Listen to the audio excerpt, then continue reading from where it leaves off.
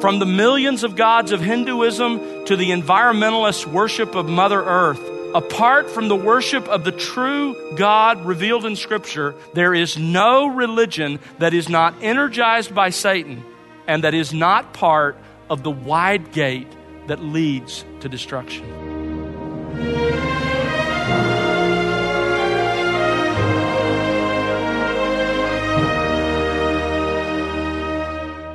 Welcome to The Word Unleashed with Tom Pennington. Tom is pastor-teacher at Countryside Bible Church in Southlake, Texas. Hello again, I'm Bill Wright, and today Tom continues his current series with part 2 of Two Gates, One Decision. Think about the various religions, self-help books, and so-called spiritual experts. Most claim that each person is on their own individual path to God and that all paths lead to the same end. Like mountain climbers, all beginning on different paths, with all eventually reaching the summit. Well, as we're learning in Matthew chapter 7, there are in reality only two paths in life, one that leads to death and another that leads to life.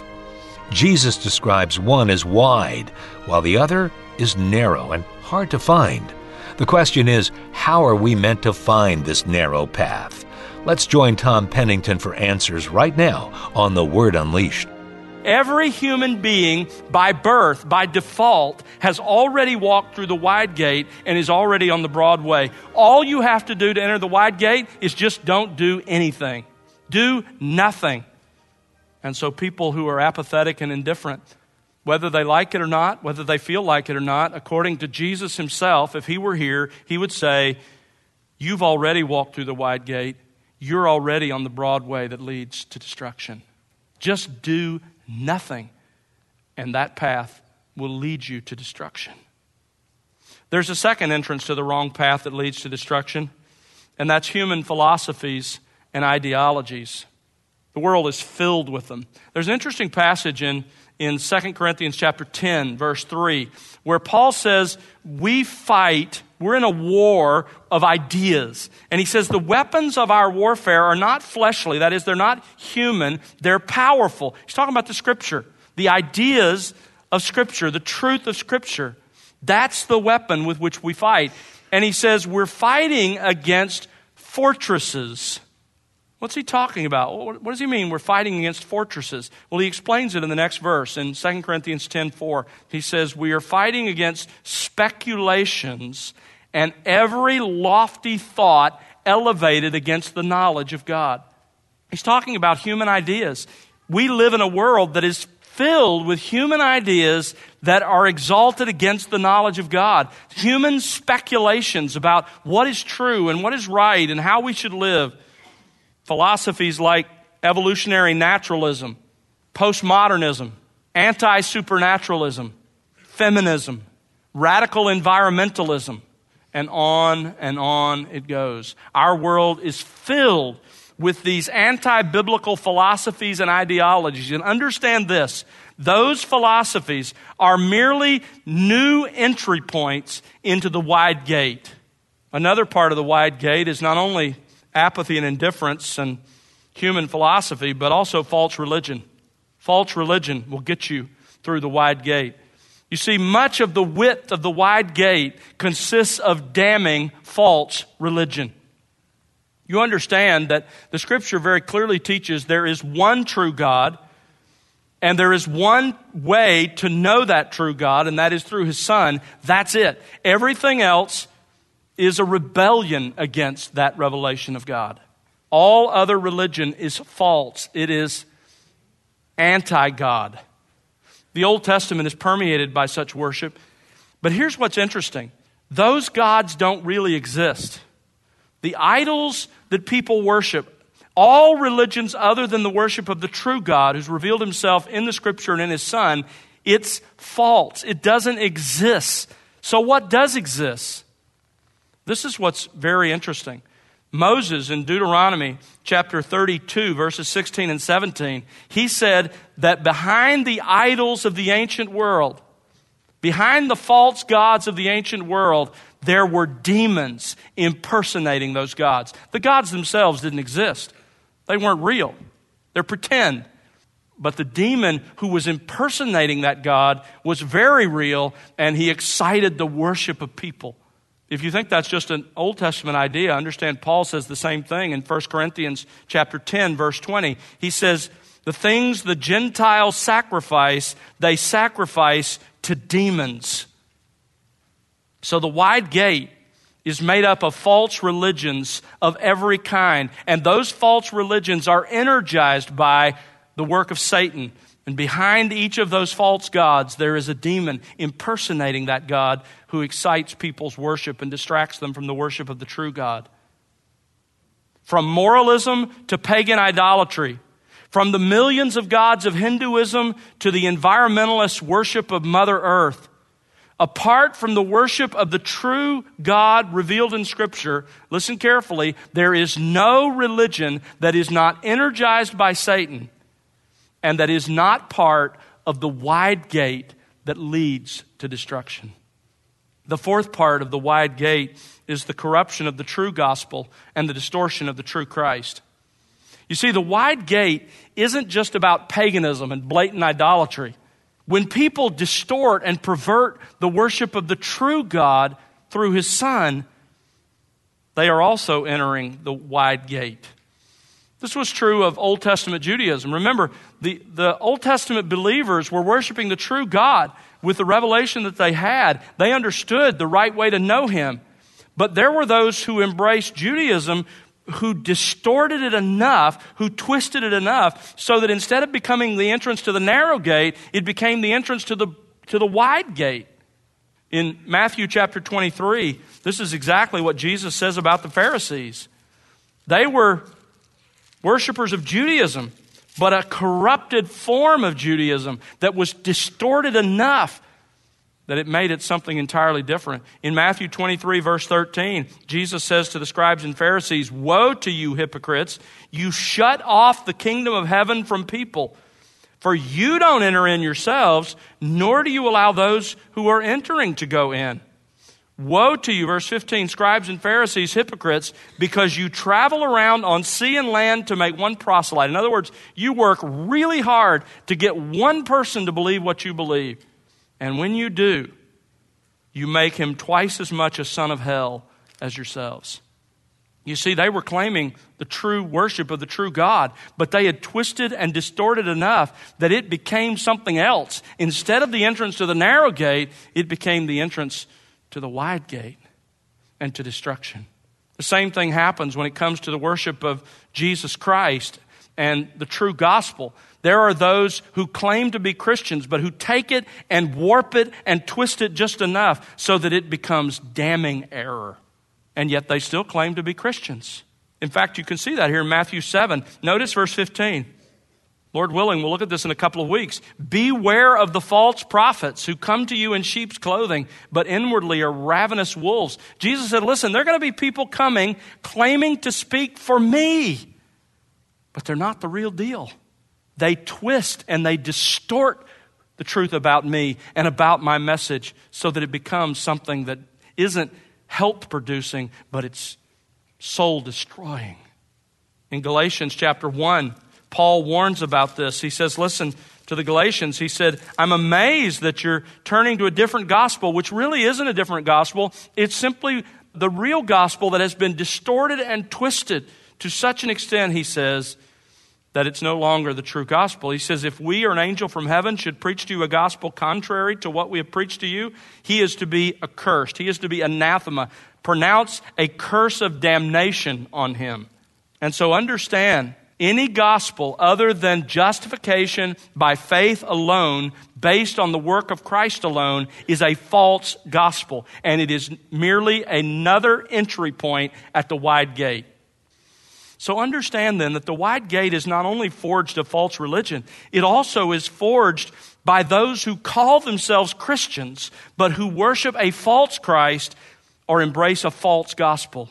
For example, in our day, This would be the false gospel of Roman Catholicism that says your works contribute to your salvation before God. It would be that of the distorted view of Christ that comes out of the Jehovah's Witnesses. It would be the Mormons who worship a different Jesus and teach a different gospel. It would be much of Seventh-day Adventism. It would be most of the Church of Christ that believes that we are saved by baptism, just as the Judaizers of the first century believed they were saved by circumcision. All of those are entry points not into Jesus' spiritual kingdom, but they're part of the wide gate that leads to destruction. Tragically, there's one other entry point at the wide gate, and it's a surprising one. It's a false profession of the true Christ and the true gospel. You see, there are some people who are on who have chosen, I should say, the wide gate, who know they've chosen the wide gate, and they know they're not on the way to heaven. But sadly, many, perhaps most people on the broad road think they have chosen the gate that leads to heaven. Of course, many of them would be enslaved in false religion. But here's the tragic part. Some of those who are on the broad way understand the true biblical Jesus, and they understand the true biblical gospel, and they profess to be his followers. And yet they're still on the broad way headed to destruction. Jesus describes them here in Matthew 7, and we'll study it again in just a few weeks. Matthew 7, verse 21. He fast forwards to the day of judgment, and he says, "Not everyone who says to me, 'Lord, Lord,' will enter the kingdom of heaven, but he who does the will of my Father who is in heaven, that's the one who will enter. Many will say to me on that day," that is the day of judgment, "Lord, Lord, did we not prophesy in your name? And in your name cast out demons, and in your name perform many miracles? And then I will declare to them, I never knew you." And here's the key: "Depart from me, you who practice lawlessness." Tragic that there are people on the broad road who know who the true biblical Jesus is, who understand the true biblical gospel, but who have made a false profession. They claim Jesus as Lord, but as we will discover, they don't obey him as Lord. They live their lives as though he were not. And Jesus will say to them at the day of judgment, "I never knew you. Depart from me, you who work lawlessness." So Jesus describes the gate that leads to eternal destruction as wide because there are so many points in which you can enter it.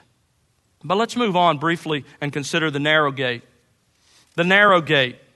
Notice verse 13, "Enter through the narrow gate." Verse 14, "For the gate is small and the way is narrow that leads to life, and there are few who find it." Now, notice in the two words in verse 13 and 14, the words small and narrow, both of those are the same Greek word. The translators have just chosen to vary it, and we'll talk about that next week as to why they did that. But it's the same Greek word. It's narrow in both cases. The word is used to describe the door of a prison cell that was very narrow. It's used to describe the narrow entrance to a grave that was cut through the rock. In one case, in secular Greek, it describes a passage that was so narrow that it was difficult even for a relatively small man to pass through it without some degree of difficulty and distress. Jesus uses the word here to refer to the gate that leads to eternal life. In other words, listen carefully, the narrow gate is the entry point to Jesus' spiritual kingdom, or in other words, to salvation. Let me show you this. Turn to Matthew 19.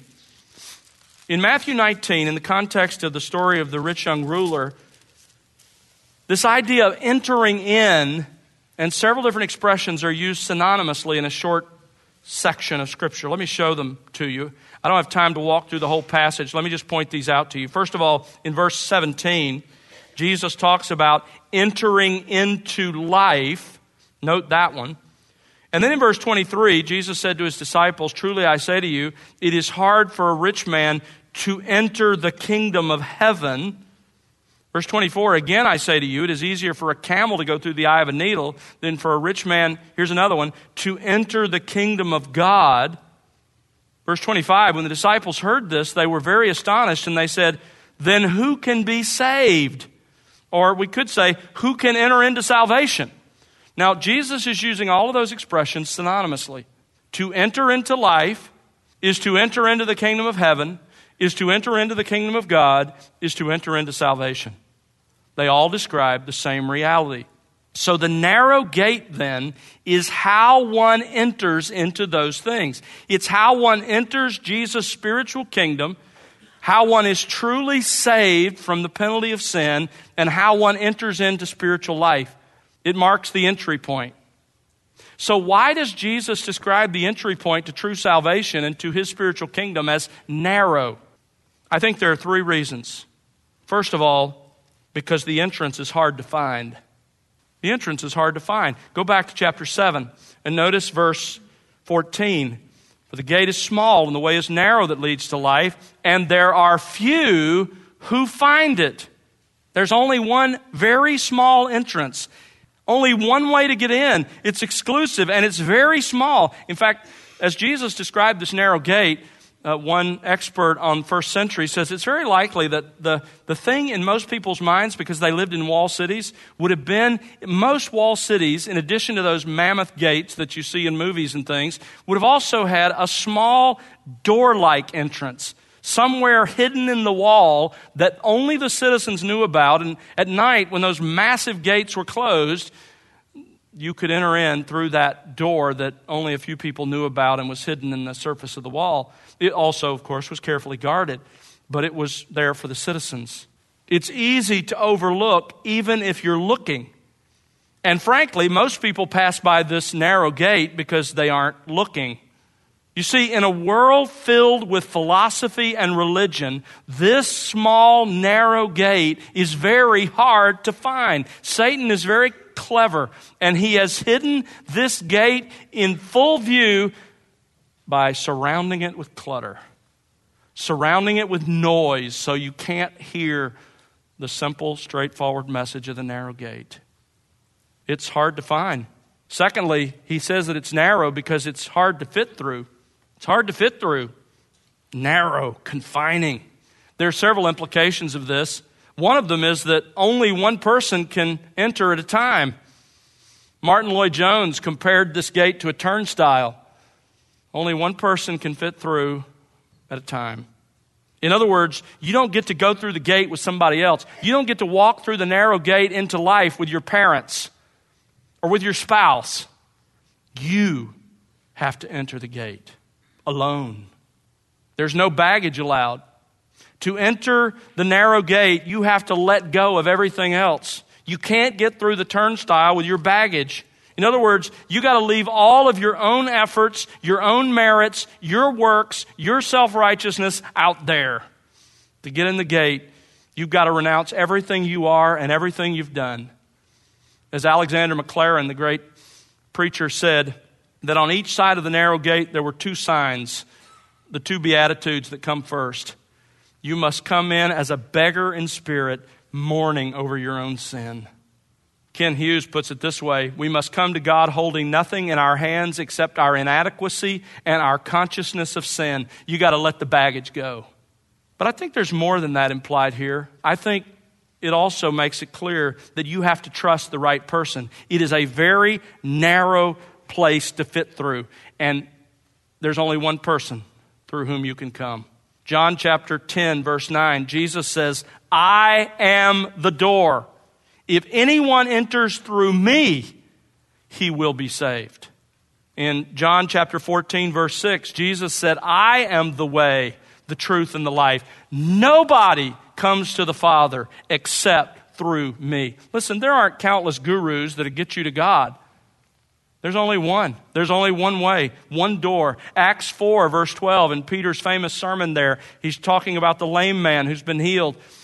And he's talking about Jesus, and he says, there is salvation in no one else, for there is no other name under heaven that has been given among men by which we must be saved. It's very narrow. In fact, it's one person wide. You have to come in through Jesus Christ. You also have to come believing the right gospel, the one Jesus preached. He began his ministry, at least as it's recorded in Mark chapter 1, by preaching, you must repent and believe the gospel. What is the gospel Jesus preached and the apostles preached as he taught them? In 1 Corinthians 15, Paul explains that gospel message. Listen to it. He says, here's the gospel I preached. I delivered to you as of first importance what I also received, that Christ died for our sins according to the Scriptures, and that he was buried, and that he was raised on the third day according to the Scriptures, and then that he appeared to many. Listen, you have to believe that Jesus, God's Son, entered the world and lived a perfect life and then died for sins. That is, to pay the penalty before God for sins that had been committed. And you must put your faith in him. You must repent of your sins, as Jesus preached, and you must believe in him and him alone. You must believe the right gospel. So Jesus calls the entrance narrow because it's hard to find and it's hard to fit through. Very confining. But there's another reason I think he calls it narrow, and that is the entrance is hard to accept. It's hard to accept because its demands, the demands of the gospel, clash with all of our natural tendencies. With our pride, with our love of sin. So Jesus comes along and he says this in Matthew 16. Listen carefully. Matthew 16:24. Jesus said, if anyone wishes to come after me, he must deny himself. You have to renounce yourself to get in this gate. And let him take up his cross and follow me. Or here's another one. Luke 14, verse 25. Large crowds were going along with him, and he turned and said to the large crowds, if anyone comes to me and does not hate his own father and mother and wife and children and brothers and sisters, yes, and even his own life, he cannot be my disciple. And whoever does not carry his own cross and come after me cannot be my disciple. In other words, you got to love Jesus so much that your love for the people in your life looks like hatred. You got to be willing to let go of your own life. For he who wants to save his life will lose it. But he who's willing to lose it for my sake and the gospel, Jesus says, will save it. This is hard to accept. This is a door that's hard to bring yourself to enter because his demands are really high. It's narrow. So how should you respond to the reality of these two gates through which all of humanity passes? Well, Jesus tells you how you ought to respond. Look at verse 13. Enter through the narrow gate. Jesus is warning us. He's admonishing us. He's pleading with us. Choose the narrow gate. You see, here's the picture. In the mind of Jesus, every one of us was already on the broad way. We'd already passed through the wide gate, and we are on our way to destruction. And from his safe vantage point, he says, choose the narrow gate. Off of that broad way, there's a narrow gate. And you can choose to go through that gate. And that gate will lead you to a difficult path, but a path that will bring you into eternal life. Jesus says, you've already walked through the wide gate. You're already on the broad road. You must choose to enter the narrow gate. Jesus, listen carefully, Jesus is extending an invitation to you. This is a genuine offer of the gospel to you. He's saying, listen, you don't have to stay on the broad road that's leading to destruction. You can choose to enter the narrow gate. I'm inviting you to come. In fact, he's commanding you to come. Enter. And if you continue on your current path and you end up in destruction, in hell forever, it will be over the admonitions and the warnings and the pleadings of Jesus Christ. You can't go through the narrow gate accidentally. You must make an intentional, thoughtful, purposeful decision that you're going to humble yourself and let everything else go. And you're going to come in his way, into his kingdom in which he is king and he rules and you don't. But if you're willing to do that, you're on the road to eternal life. There are only two gates, and Christ sets before you the choice of the narrow gate.